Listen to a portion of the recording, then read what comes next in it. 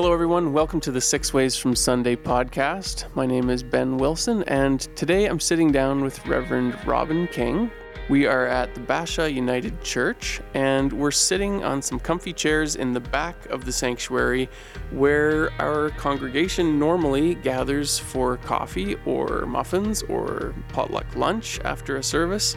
This is a gathering place where our community of faith gets together all the time, normally, and now we're sitting in an empty building.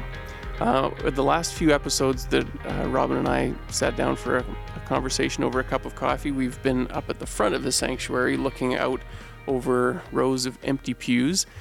So we're mixing it up a little bit and sitting at the back of the church to enjoy a cup of coffee and to talk about Mother's Day coming up. So Robin, thanks for joining me again today. Hey, Ben. It's funny how that's interesting because it's funny how I hadn't thought of that. That's funny how your perspective changes, right? We're actually sitting. Previously, we sat in the part of the church which was, the sacred space of worship, and now we're sitting in the part of the church, and we could see everything. But now we're sitting in the part of the church where we have food and we have fellowship and we gather for events and coffee and stuff like that. The comfy chairs are here, and we're looking back at the sacred place of worship. And now we're talking about, Mother's Day, right? It's certainly not on the religious calendar.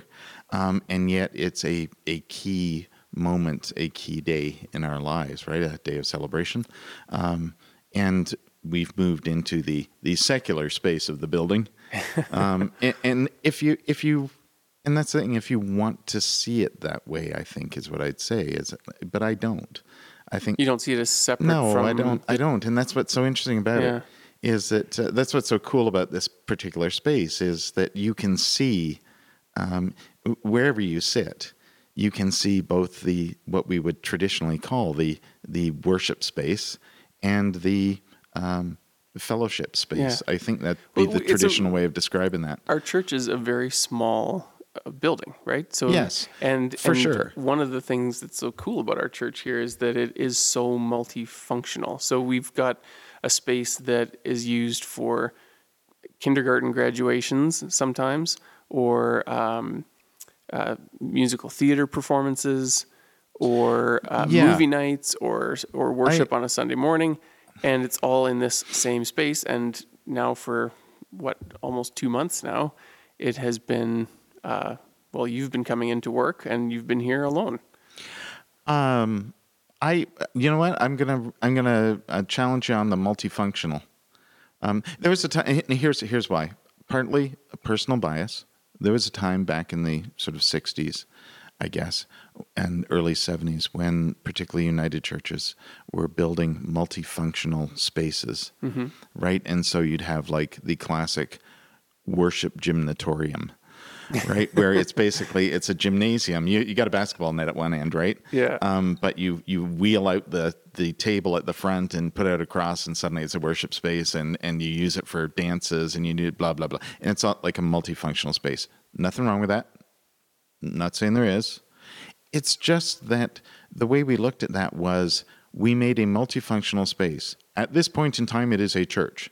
At this point in time, it is a gym. At this point in time, it is a meeting hall. And when I look at a space like our church, and you know what? It's not just because it's a small church, because I know there are larger churches that have, they've got different buildings and it's a bigger space and things are separated by, you have to go through a hallway to get into this or a door to that. And it's not as sort of an open space, that still see their space the same way, is that it's all sacred space. And what it is the way that the church is both the sacred space that is part of our religious tradition and the sacred space that is part of how we live our lives, right? Mm-hmm. Which is kind of what we're all about. Mm-hmm. We're not just about, you go and sit in the church for an hour on Sunday morning and you're good for the rest of the week. Right. The point of doing that is that it becomes part of every other day, and it becomes part of your week, and how your week is becomes part of your experience. when you gather for a service. And that's an interesting thing about this Sunday, right? Is that every now and then we have things on there's a church calendar. And if you're one of the communities of faith that follows the Revised Common Lectionary, right, that tells you what scripture passages to use on a particular Sunday morning, there's also a church calendar that tells you what special days are, right? And not just Easter and Christmas, but in some traditions there's Saints' Days, there's other observances. In the United Church, a significant day is Union, the day of church union, right? The literal founding of the church. And so there's occasions like that. And then there's things that we kind of add to the calendar because they are part of what the world is about. And that's not just things like Mother's Day. It's things like Environment Day, Earth Day. Earth Day. Yeah. Because there's an Earth Day, there's an Environment Sunday. The day for we have various days for celebrating events in the world, right? And we have an Indigenous Peoples Day. We have other things that happen that we add to the church calendar, and then we incorporate them. I think that's the right word to use for right now. We incorporate them into what we're doing as part of our church service. Mm-hmm. Even things like right now we're in the middle of, or at the beginning of Mental Health Awareness Month. Or I think there's a week as well. Like we're in Mental Health Awareness Week. Like there's all these things that that aren't specifically tied to Christianity, right? But they're meaningful to our culture, to our society, and you kind of build it into what we do here. Yeah, and there's other days for days for the to acknowledge the various historic events, or to acknowledge things like days. We have a day coming up, I think, and it actually I think falls on a Sunday this year. That's for the eradication of homophobia and transphobia and things like that. We actually have, I think, there's actually now an LGBTQ 2S+ Sunday on the church calendar now, like a Pride Sunday. Yeah. And it's, I think that is so incredibly important, because just like the business of, are we multi-purpose or multifunctional, or are we one with our community? Yeah. You need to be one with the community, right? Yeah. And sometimes there's a long way around to this, but sometimes that's really hard, because the two things don't necessarily come together well. They kind of collide, right? So like Mother's Day is on Sunday, and if you use the lectionary, the readings for this Sunday don't help you for celebrating Mother's Day, and conversely, trying to celebrate Mother's Day doesn't exactly fit into what the theme of this Sunday morning might be as the fifth Sunday of Easter, right? So it can be a little bit tricky to do that. But so as a minister, when you're sitting down in your office in this empty, quiet building and thinking about the next Sunday's coming up again, you need to come up with some ideas of what you're going to build the service around, your message, the sermon. How do you tackle that when there's that kind of tension between the two important things to talk about? Do you try to find a segue or a bridge, or do you just pick something and like one or the other and go for it? Sometimes I find it's sometimes really challenging. I think it's really important to do. And in fact, sometimes the challenge itself is what you have to settle for, right? Because it's just not going to work out. But by working through the challenge of trying to, you are in fact doing what we're supposed to be doing, I think, as a church, which is if we are not part of the community, if we're not relevant to what's going on in the world, if we're trying to keep ourselves exclusive and untainted, but we're doing the wrong thing. Yeah, we're not being church. Yeah, we can't, especially at a time when people are isolated. We can't afford to be isolated. In fact, it's not a question we can't afford to be isolating. We simply aren't. That's not what Jesus was about. Sorry. You can't insulate it. Insulated is even a better. Yeah, we need to be part of the world, right? Yeah. Well, this church, and I know the Pinoka United Church, growing up in that church, is the same way. With we were just talking before starting to record about how people in Pinoka are coming in and supporting the church by purchasing frozen pies as a fundraiser, and especially right now because the Pinoka Stampede, which is a big fundraiser where the church would normally be selling pies through the Stampede, is canceled. So all these big things are canceled. Well, and there's that connection to the community. People are coming in and supporting it. And in Basha, we have countless examples of that as well, where people drive by and see different things that you post on the sign in the flower bed out front about events that are coming up. And we're kind of known in the community as this safe place that belongs to everyone, where you don't have to be a, quote, member of the congregation and someone who comes to church every Sunday to come to a movie night or come and support the yard sale or whatever it might be. We have all these things that bring people through the doors into our, as you said, maybe the word multifunctional is not the best word because it is all part of our ministry, but people are coming through the doors, they're participating in events that are part of the community on just an everyday basis. But then there's also these really big moments that are associated with the church's physical space. The weddings that are canceled this summer, or celebrations of life and funeral services that can't happen the way they normally would happen. And we've just gone through Palm Sunday and Easter, where we would normally have, 5 or 6 times the number of people of an average Sunday. There's always a huge crowd for Easter Sunday, right? And so we have these big calendar moments that are not canceled, but we're having to figure out new ways of celebrating those moments or new ways of connecting when we can't physically gather. So how do you do a funeral service? How do you do a wedding when you can't have 200 people in all together? So I think Mother's Day coming up this Sunday is a great time to talk about how our role as a community of faith in the wider community plays an important role in helping people to still be able to connect, in helping people to remember that we are all connected and that they're not alone, and that we can still have meaningful ways of celebrating these important calendar dates, whether it's a religious calendar date like Easter or whether it's something like Mother's Day. Yeah, so like anything else, I suppose there's a practical aspect, right? And there's a whatever the opposite of practical aspect is, but like there's a doing part, and there's the sort of more the thinking heart part, right? And they are connected, obviously. I mean, I'm just to go back for a second though, because I don't want to let that go by, because it's a really good example of the kind of thing we're talking about. The thing about the pies in Pinoka is there's these ladies who make these pies, and they're awesome. They're delicious. They're awesome, and they've become quite popular and everything. But the money raised by selling those pies doesn't actually go to the church. It goes to Kasota East Camp. Oh, cool.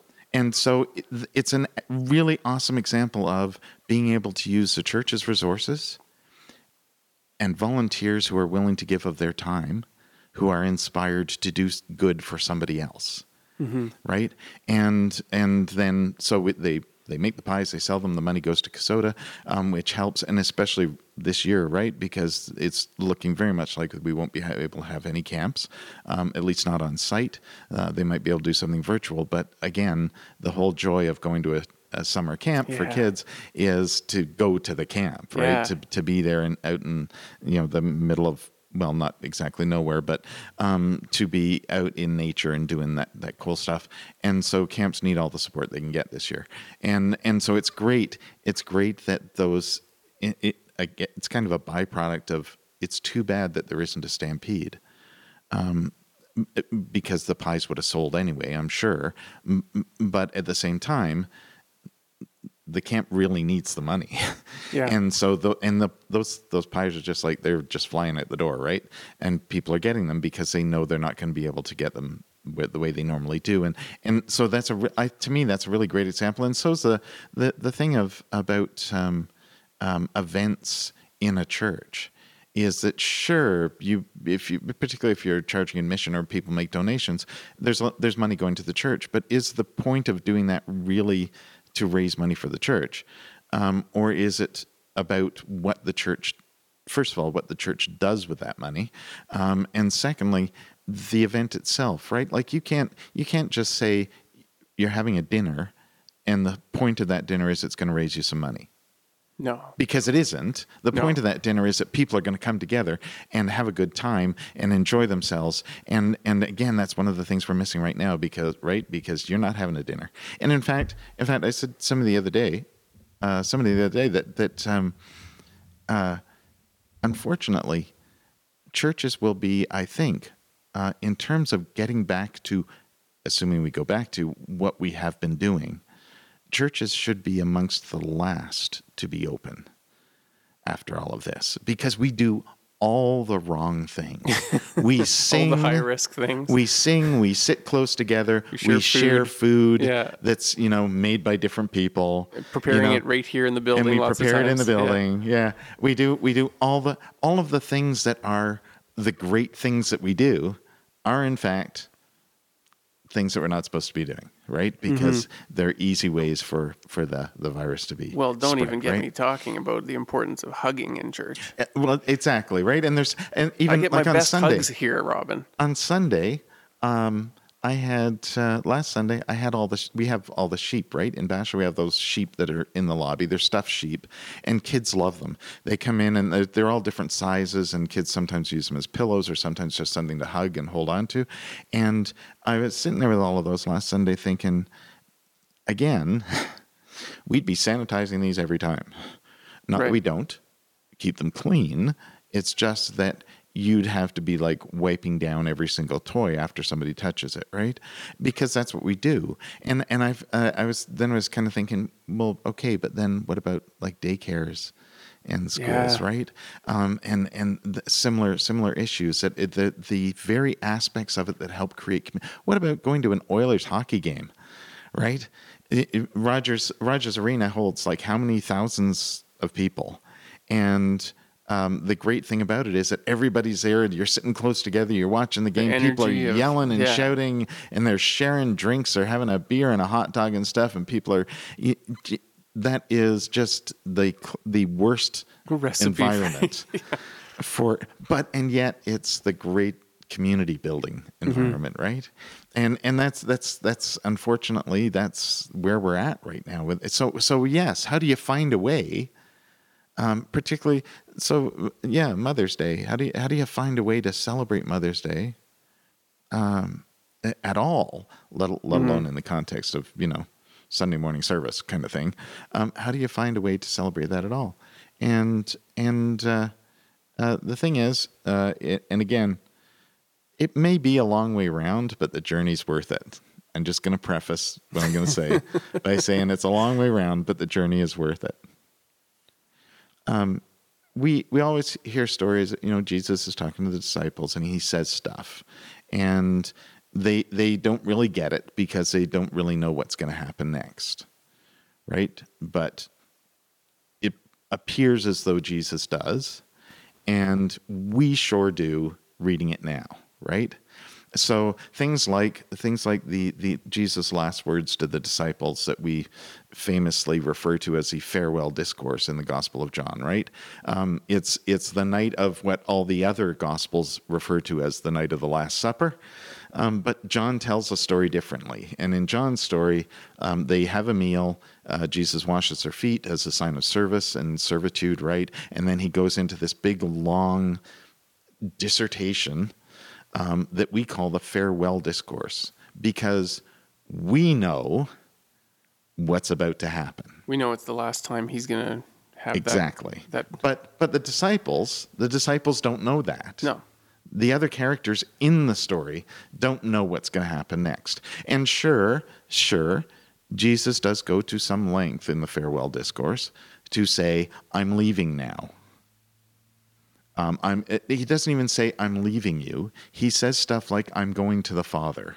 right? And he says things that way. And of course, because, it's a story written by somebody much later, not one of the disciples goes, wait a second, can you clarify exactly what you mean by that? Do you, in fact, mean you are about to die? Nobody says that. But they get pretty close. Well, in the telling of the story, I can't imagine that in the moment, one of the disciples didn't go, hang on a second, I don't understand what you're saying. Can you be more specific? Are you saying that this is, tell us what's going to happen next? And I'm sure there'd be some back and forth because Jesus would go, well, I can't tell you exactly what's going to happen next, but it's going to be, and then he would say something metaphorical, and then one of the disciples would go, no, wait. That's a cool way of saying that and everything, but do you mean this exactly? And Jesus would probably go, well, it's kind of like, no, be more specific. We want to know it's, but what we hear is Jesus saying stuff like, I'm going to the Father, and but don't worry, everything's going to be fine. And in fact, this Sunday, we hear Jesus saying words that we probably, if you're familiar with them, you're probably familiar with them because, much like the 23rd Psalm last week, you heard it at a funeral. In my Father's house there are many dwelling places. If it were not so, why would I have told you I'm going to prepare a place for you, right? Whatever version of that story, in my Father's house are many mansions. There's different ways of different translations, but essentially we hear that frequently at funerals because they are comforting words that remind us that we all have a place with God in the next life. Mm-hmm. That we all, there's a place with God for all of us, right? Not just, I know Jesus in the story is talking to the disciples, but there's a place for all of us with God. And then he goes on to say the infamous, you know the way. Thomas, famously, the doubting Thomas, says, we don't know the way. What is the way? And Jesus says, I am the way, the truth, and the life, right? And then we can now get into a sidebar argument for hours about what he meant by no one comes to the Father but through me. But we're not gonna, because the thing about that is that we always hear it as farewell discourse. We always hear it because we know Jesus is about to die. So he's telling them where he's going next. Right? I'm going to be with God, and I'm making a place for you there. And so we hear it as the end. In the next life, we will be with God. Those are comforting words. Do not let your heart be troubled. But what if we didn't hear it as the end, and we heard it a little bit more as now? Mm. Because after he says, I'm the way, the truth, and life, he goes on to talk more, and Philip asks him, he says, you have seen God, I am with God. And Philip says, well, how do we know God? Show us God. And he basically says to Philip, do you not know me? Because I've been showing you God all along. Like, how did you miss it? He's in me. And right. And so I just kind of think, instead of, just for a moment, instead of hearing these, and by all means, I do believe these are comforting words that remind us that there is a place with God for all of us. But I wonder if maybe just for a moment, particularly as right now in our lives, we're probably finding it hard for our heart to not be troubled. Maybe we could hear it as there's a place with God right now. That it's not just about what's next, it's about what's happening right now, that God is with us right now. God is here, right? Even as we struggle, even as we're anxious about things, even as we're facing difficult times in our lives with a virus and with difficult economic times and all of these things that are happening, isolation, all of these things that are happening in our lives, God is still with us now. We're not having to just kind of get through this so we can get to being with God when we're dead. That's not the defining moment. Right? Death isn't the defining moment. Life is the defining thing. And how we experience that has God in it. Right? And so I just kind of think... Yeah, and not just when we're able to get together again. We've been in this long enough that I think most of us are realizing that, okay, we can't just sit and wait to get on with life when all of the restrictions are lifted, or when there's a vaccine and we're able to just forget about this completely. We have to be in. We're alive now. Yeah, it's different. It's different, but it is nonetheless life, right? Yeah. And it's not. This is not a moment to be survived so we can get on to other things. It's a moment to be lived, right, and engaged however we can. Well said. And I think, we spend so much time. I didn't actually really want to talk about this because I mentioned it in something else in a midweek reflection I posted. But one of the other scripture readings on this Sunday is the stoning of Stephen. Yay. Yeah. Well, that's a great story to hear on Mother's Day. Yeah. How do you make that connection? And you don't, the thing is all you get is, because of course, I suppose the connection is that what happens is Stephen is stoned by a crowd. This is what you hear. Stephen is stoned by a crowd, and while they are stoning him to death, he has a vision of heaven in which he sees Jesus on the right hand of God and realizes that he's going to heaven to be with Jesus and with God. And so he's okay with being stoned to death. What? But it kind of reads like that little piece. And in fact, how do we know Stephen? He's the first martyr. He's considered to be the first Christian martyr. He's an activist. Well, there's the thing, is we know Stephen as the first Christian martyr. And by the way, in the early days of the Christian church, martyrdom was, there was a point at which it had become the thing to do, not just a byproduct of your faith. Or collateral damage, if you like, of your faith. It was a thing to. It was a thing to aspire to. Yeah. And I think, whoa, I don't for a second think Stephen was aspiring to be martyred. But the thing is, we get this little piece of a story, and we don't get the whole backstory that leads up to it. We don't get the story about who Stephen was and how he lived. And the thing is, as you just said, Stephen was one of the original social activists of the church, because we have, in fact, been doing that since the beginning. Caring for the poor, feeding the sick, caring for the sick and feeding the hungry, and caring for the homeless, the widows and orphans. And that's actually what gets Stephen in trouble, is that he's doing that and he's preaching and he's telling the story of Jesus, and it annoys people. They bring him to the Sanhedrin, and the crowd gets even more angry as he talks about Jesus and his understanding of God, and they stone him to death. But leading up to that, his life was changed by coming to know Jesus, and as part of that, he aspired to live as Jesus, right? And what do we focus on? How he died. Right. And again, not to make too much of this, but his story is remarkably similar to Jesus. Right. And maybe it's being told that way for that reason, sure. But the thing is, sometimes we spend a lot of time talking about the sacrifice of Jesus. We spend a lot of time talking about the cross. We spend a lot of time talking about the death of Jesus. And we need to spend lots of time talking about the life of Jesus and what we learn from the life of Jesus. And again, long way round. But when I start putting this stuff together, I kind of go,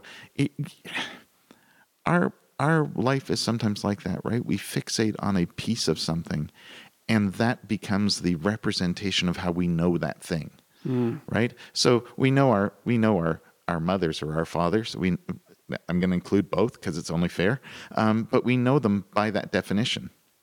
Yeah, by it's that my role mother that they play. Yeah, and that's their role. Yeah, and that and thank you for being that role for me. And okay, it's worth celebrating that. It absolutely is, but it's also worth knowing more about what's behind that role.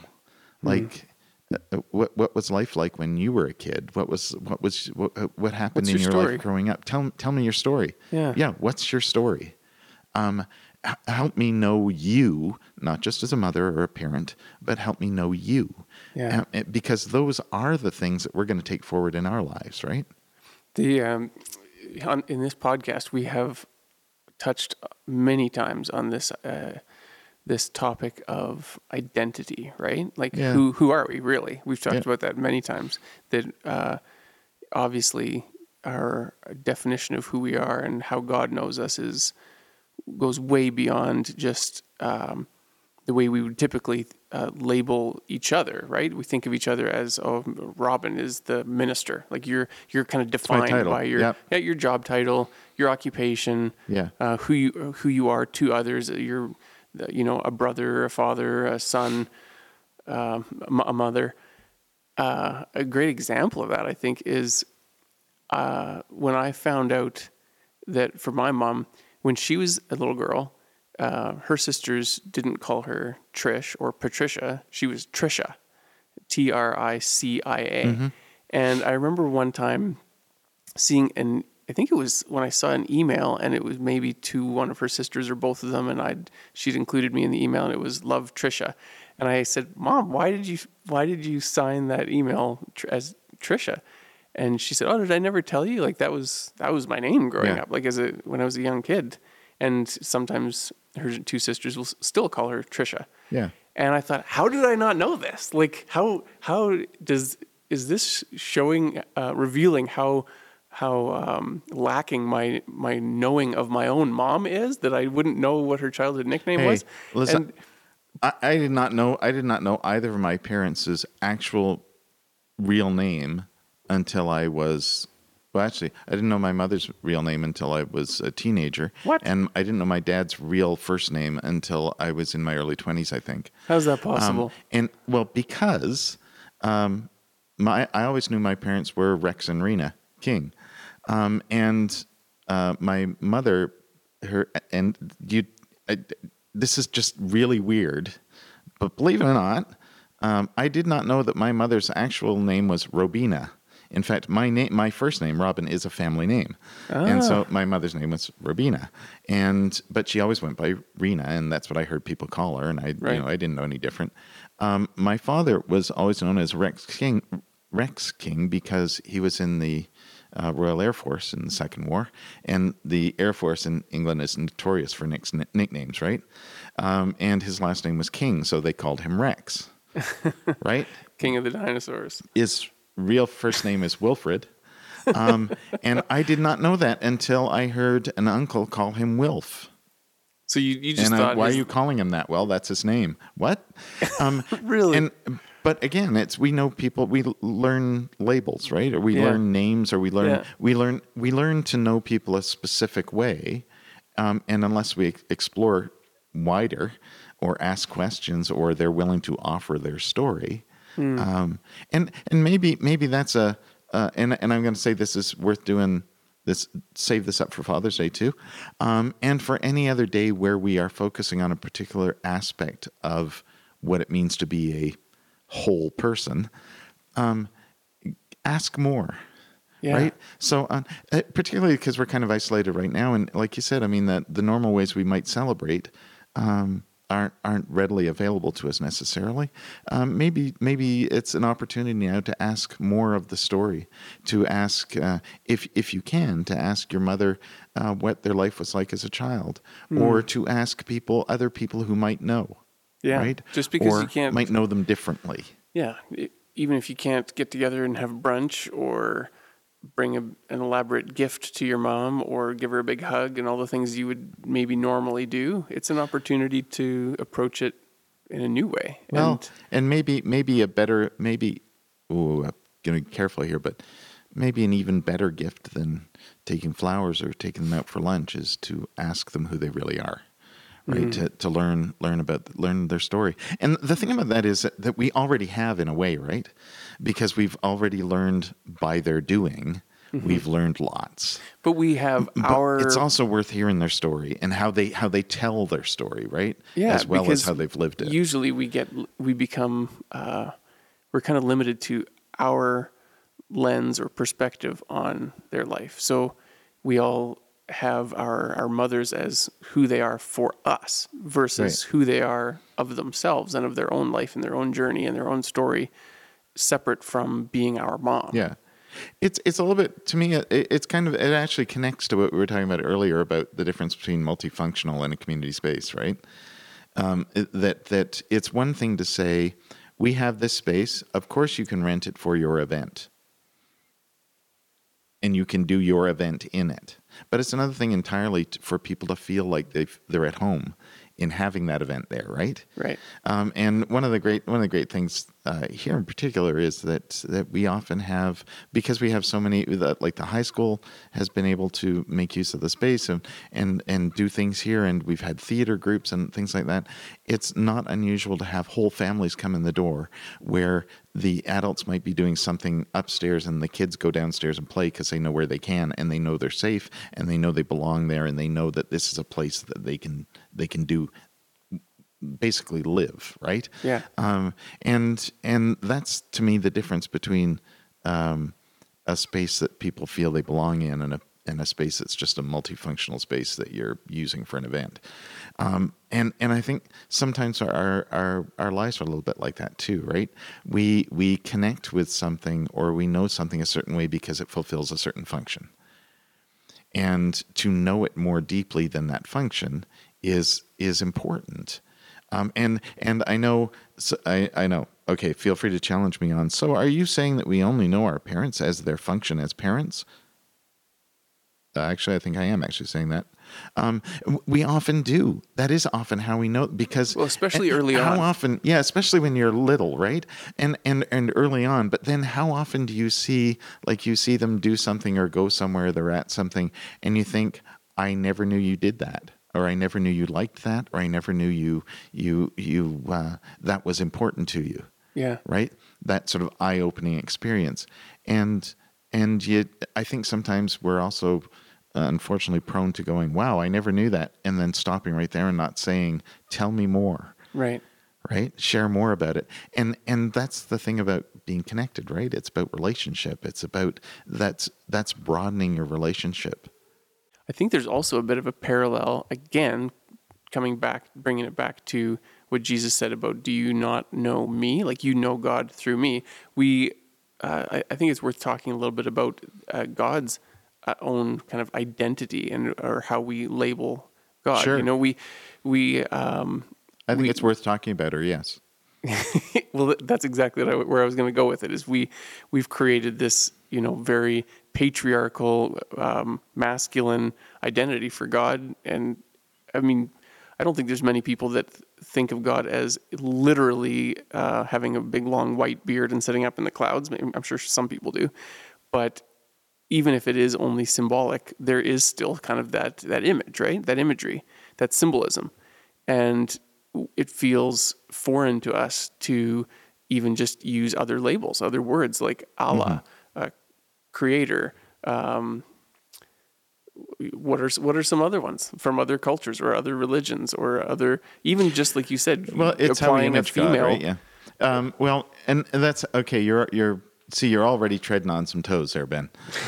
First of all, because I'm sure there are actually people who think God wears a big white robe and sits on a throne and has long white hair. Although thankfully that's not many. We've reached a point, I think, generally in communities of faith where there is a wide spread, right? There are some very progressive communities of faith where essentially what we're saying, and I know this sounds, this is a dreadful way of saying it, but it's a way of saying it that allows for you to engage it differently. And that's to say that God is a non-gender specific entity, right? And I know that's very clinical and everything, but the fact of the matter is that if you engage God as a community, as a non-gender specific entity, with the understanding that simply allows, the point of that is to simply allow for people to engage and image God the way they individually do. Mm-hmm. That allows for people to say him, it allows for people to say her, it allows for people to say them, it allows for people to image God as a shepherd, but also as a mentor or a teacher or a companion or a friend, or it allows us to image God in a way that is most meaningful to us, rather than simply saying, no, God is he. Capital H. Capital H. And don't forget to say thou when you talk to God. And that's the thing, though, is that I'm not suggesting, when I say non-gender specific entity, I'm not suggesting that we now begin the Lord's Prayer with our non-gender specific entity who art in. Do you know what I mean? I'm not saying that. Please don't do that. What I am saying is take a moment and think, I am now free to image God in a way that is most meaningful to me. So that on a Sunday morning, for instance, as a community, if we're saying the Lord's Prayer together, and even if we're using the old school language and everything, some people might say our father, some people might say our mother, some people might say our friend, our brother, our sister, our, different ways of engaging that. Well, I remember rather hearing than just him. I remember hearing Lori years ago. She would, and I think she still says does. Please. She adds please, which Kelly has started adopting that too, and I love that. But I remember years ago hearing Lori, and I'm sure she still does it, saying "Our Mother, Our Father" at the beginning of the Lord's Prayer. I think she does. I think that kind of comes and goes a little bit depending on. And here's the great thing about Kelly that. has started using that too, and like well, both the of great us thing usually, about it is that it allows for you to image God the way that is most meaningful for you in this moment. So, for example, if it is meaningful to you this Sunday, I invite you to feel free to say, "Our Mother, who art in heaven." Please feel free to say that. But also feel free to image God in the way that is most meaningful to you. Please do not hear someone else say him or he and think, or father even, and say that's the only way. I must be doing it wrong. right? That being said, there are, of course, lots of people who will argue that obviously God is Father because, well, Jesus. Right. Right? And it's biblical. Yeah. Right? Except the thing about that is, again, all of the stories, and it doesn't matter when they were written, but all of the stories that are in what we know as the Bible were written by human beings at a certain time. And at a time when patriarchy was the way things are, right? And we still live with that. We are still, sorry, I'm going to say that differently. We're still stuck with that. And that's too bad. But hey, if it is in fact meaningful for you to say Father, because it's meaningful to you, not because someone else told you or the church told you should, but because it's meaningful to you, please feel free. But I just think that this is one of those moments where our relationship with God as a community and as an individual collide, right? We say communal prayers. We use communal language.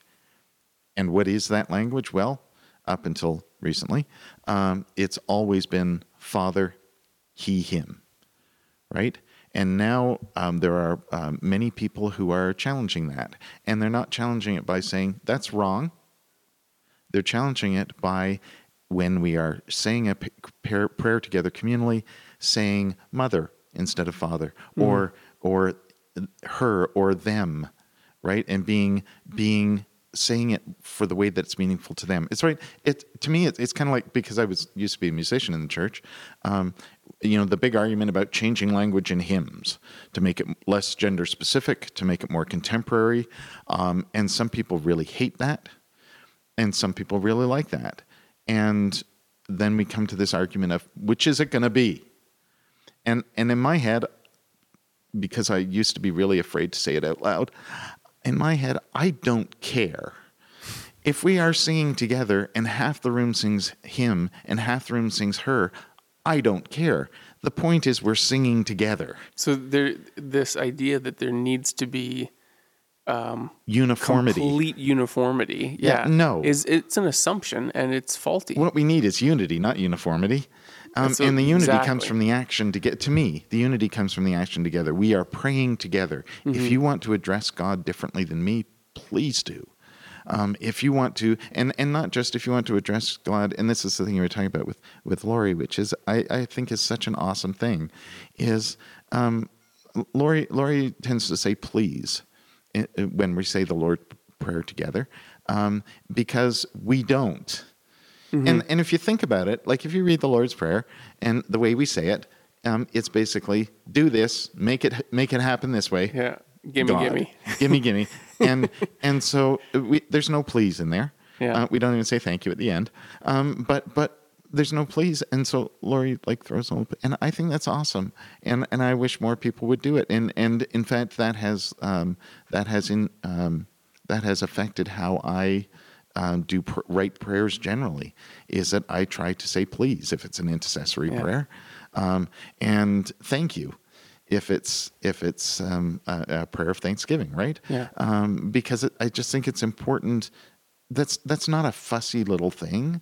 And sure, please feel free to say once again, but the Lord's Prayer is biblical, but it's implied, because we're asking, so it's implied. Well, no, it's not implied. Sorry, it isn't.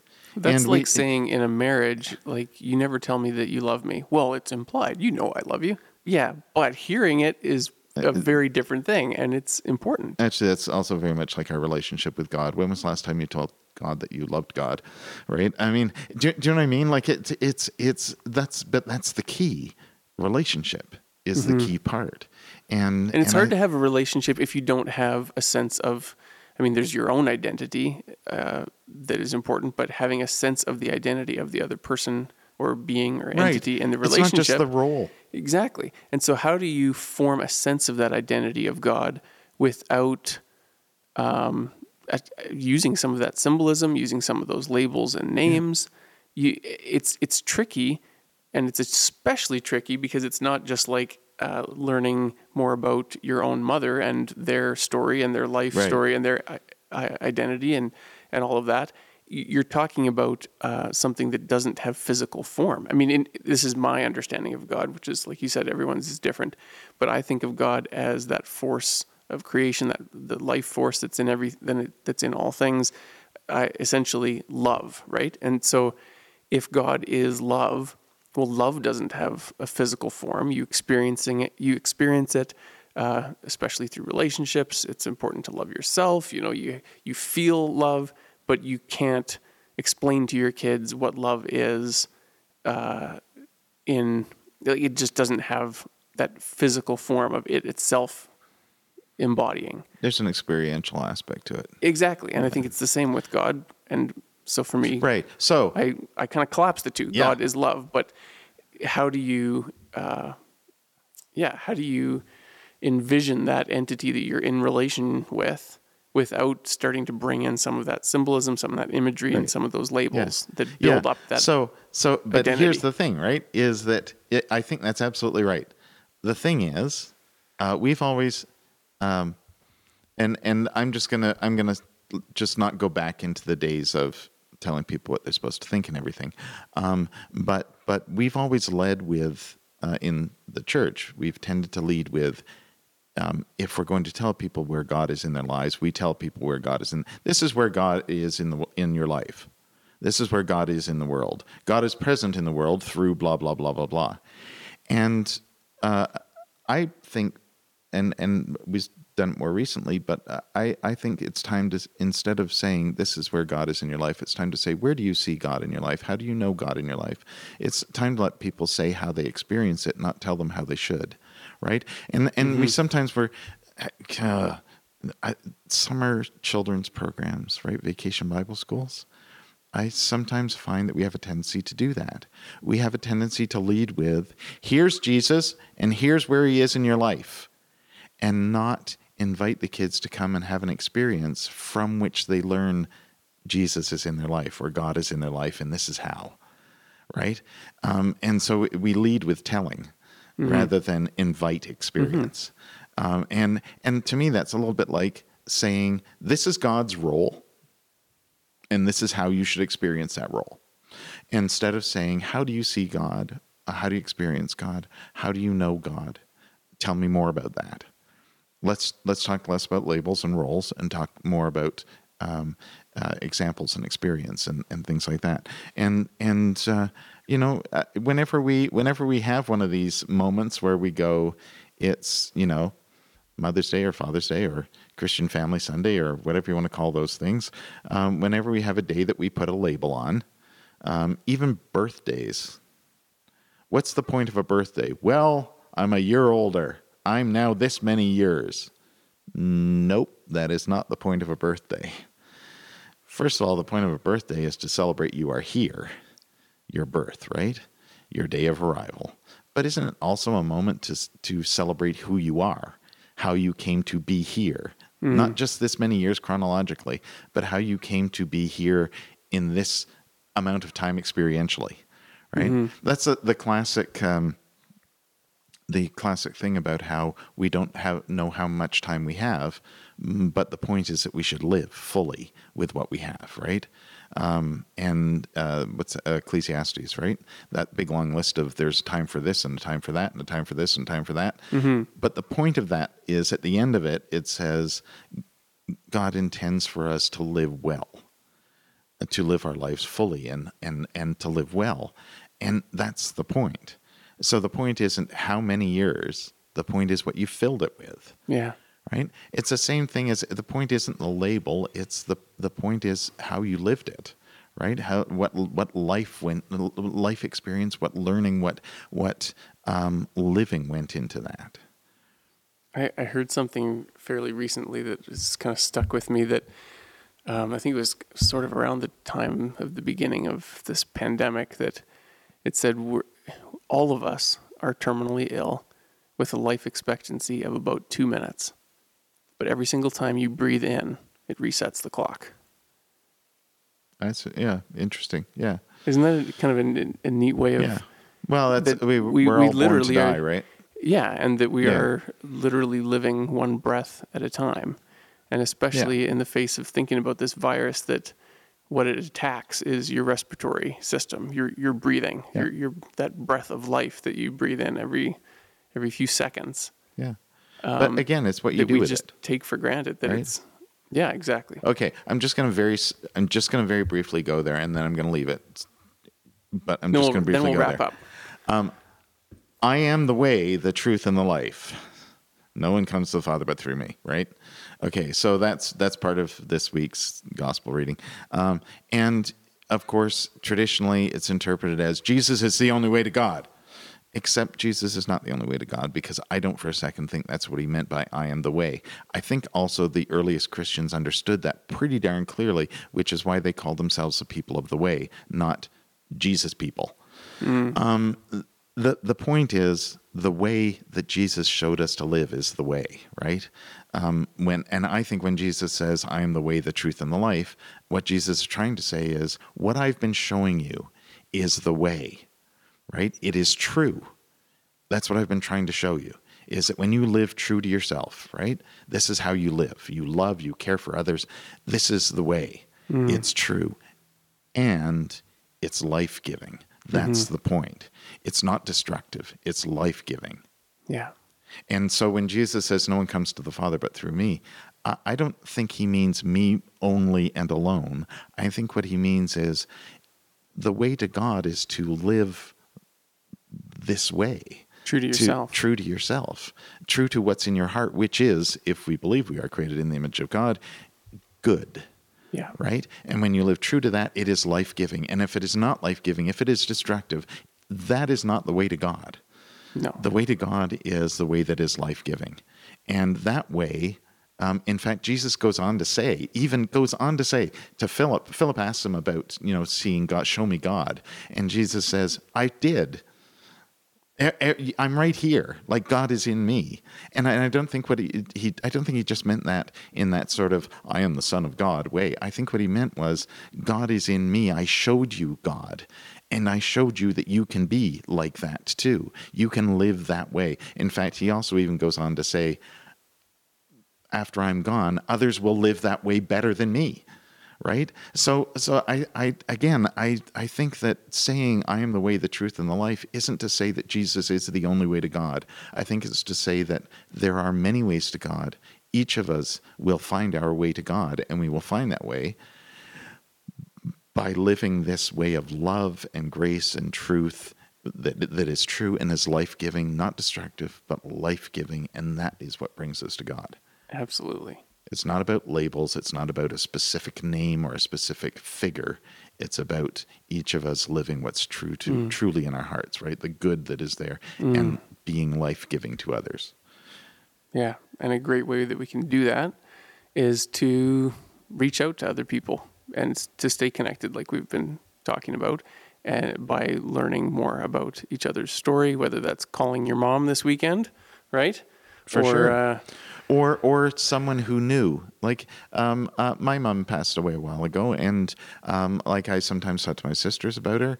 And I wish there were other people. She was very elderly. I wish there were other people who knew her that could tell me more.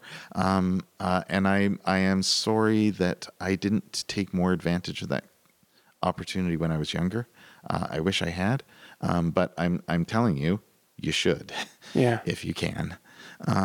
Because it's worth knowing the person, not just what they did for you, but the person that did that. Yeah. And through sharing stories is how we do that. Yeah. Not only with our moms or other loved ones that we're either missing and can't talk to because they're no longer alive, or just people that we're missing being connected to because we can't get together physically. It's very much like saying, describe Jesus. Well, Jesus is the way. What does that mean? Tell me a story that demonstrates that, right? How do you know your mom? Well, my mom's awesome. She's really great. She's good at, stuff. Really, what do you mean? Tell me a story. Like there has to be a story there, right? And not just at being a mother, but a story at being a person.